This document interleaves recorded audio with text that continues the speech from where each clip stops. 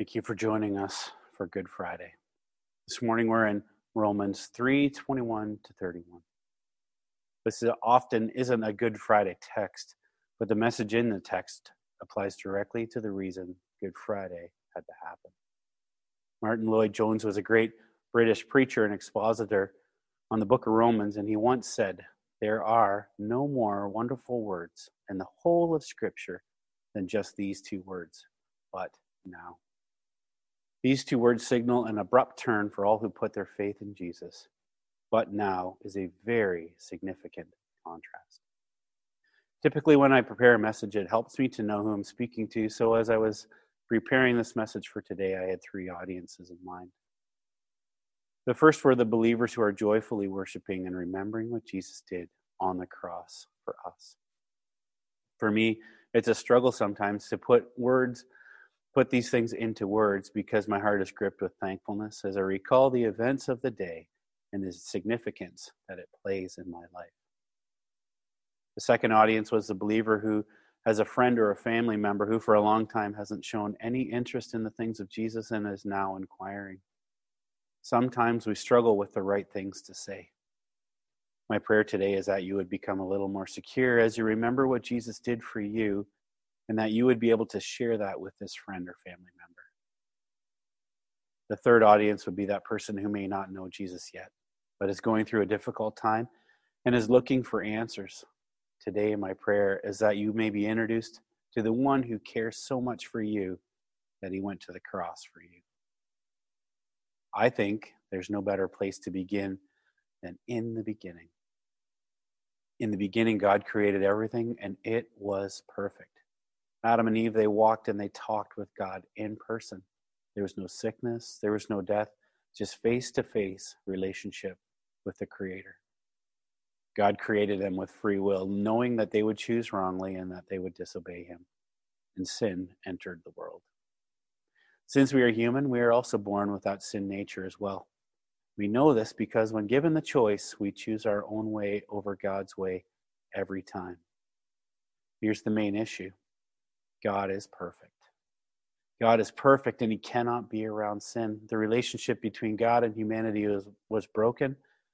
And for us, that means spiritual death.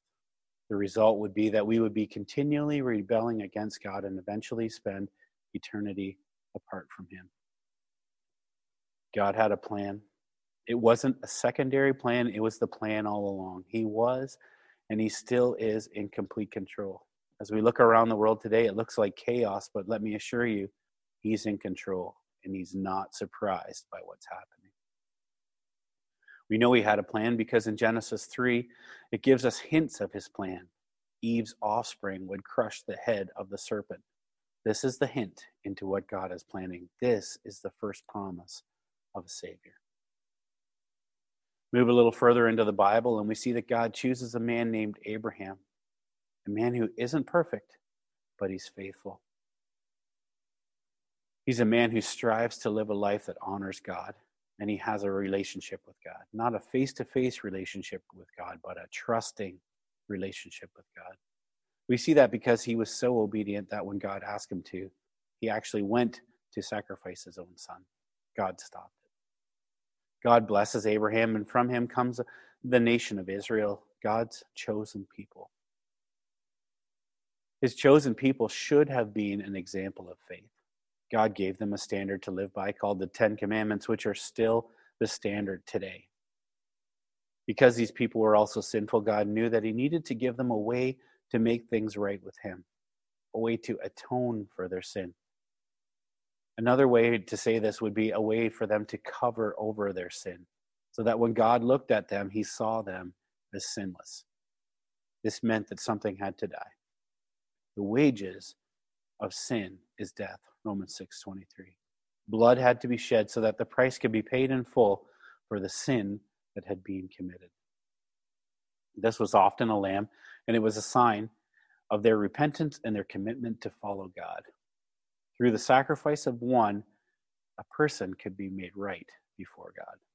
It was also a sign to them that there is one coming and that there will be one final sacrifice for all people. One ultimate sacrifice would finally be made. Fast forward a little more to Jesus coming to the world. God in the flesh, just as the prophecy said. This was God's plan. And as we look back through Scripture, we can see how God was directing and showing his plan all the way through it. The prophet Isaiah not only prophesied about the birth of Jesus, but also about his death.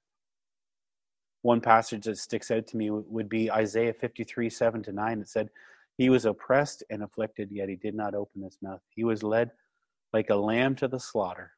And as a sheep before the shearers is silent, he did not open his mouth. By oppression and judgment he was taken away. Yet who in his generation protested? For he was cut off from the land of the living.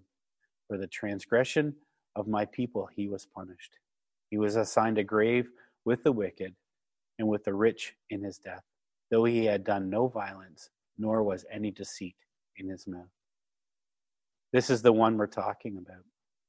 The one who was oppressed and afflicted, the one who was silent and who took the punishment for us. Jesus, the only one who ever lived a perfect, sinless life. He was tempted in every way just as we are, but he never sinned. He knew loneliness. He knew rejection. He knew what it was like to be despised. Yet he had perfect communion with his Father, and he often went off by himself just to be with the Father face to face. Now, let's fast forward to the events of Good Friday. Our team did a great job recounting those events of that day. As I read through the account, I was struck once again by the brutal price that Jesus paid for us. He was betrayed by one of his disciples. His own friends didn't seem to care enough about what he was going through, and they fell asleep when he needed them most. He anguished about what was about to happen, but he obediently followed God's plan. He was abandoned by the rest of the disciples. He was arrested. He was falsely accused. He was spit on and beaten. He was denied by his closest disciple. He was mocked again, and he was beaten. They took a crown of thorns and they pushed it into his head, and they led him to Golgotha, hung him on a cross, and publicly shamed him. The crowds even came to see him and joined in the insults. I think the thing that probably hurt him the most was when God the Father turned his back on him. Jesus cries out, my God, why have you forsaken me?" William Hendrickson comments graphically on the darkness that portends Jesus' cry. The darkness meant judgment, the judgment of God upon our sins. His wrath, as it were, burning itself into the very heart of Jesus, so that he, as our substitute, suffered the most intense agony, indescribable woe, terrible isolation, and forsakenness. Hell came to Calvary that day, and the Savior descended into it and bore its horrors in our stead. Jesus' abandonment was horrific, but was not without purpose. Let's head back into Romans 3:21-31. It says, "All have sinned and fall short of the glory of God." Every single one of us have sinned. None of us deserve any kind of relationship with God. He is perfect, and we are so far from it. We have no chance of making things right on our own. We certainly try, don't we? We try to follow the rules. We try to do good things. We try to be nice to others. We try to be generous. No matter what we do, we still sin. Righteousness is given through faith in Jesus to all who believe.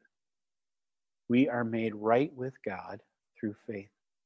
This is a huge concept. Like I said before, the wages of sin is death. This means that a payment is required for the sins that we commit. But Jesus on the cross was that perfect sacrifice who took our place. He was that atoning sacrifice, the one who paid the price for our sin once and for all. Some of your older children and students will have heard that word propitiation. It means that the sacrifice of Jesus is what was required to turn away the wrath of God. God is perfect. You cannot be around sin. And as Jesus was on the cross, he took all of our sin and he paid the price for all of our sin with his own life. And when he said it was finished, the price is paid. The price is paid for the past, the present, and the future sins of all who put their faith in Jesus. We've been redeemed, meaning we have freedom from the sin, and we've been purchased by Jesus.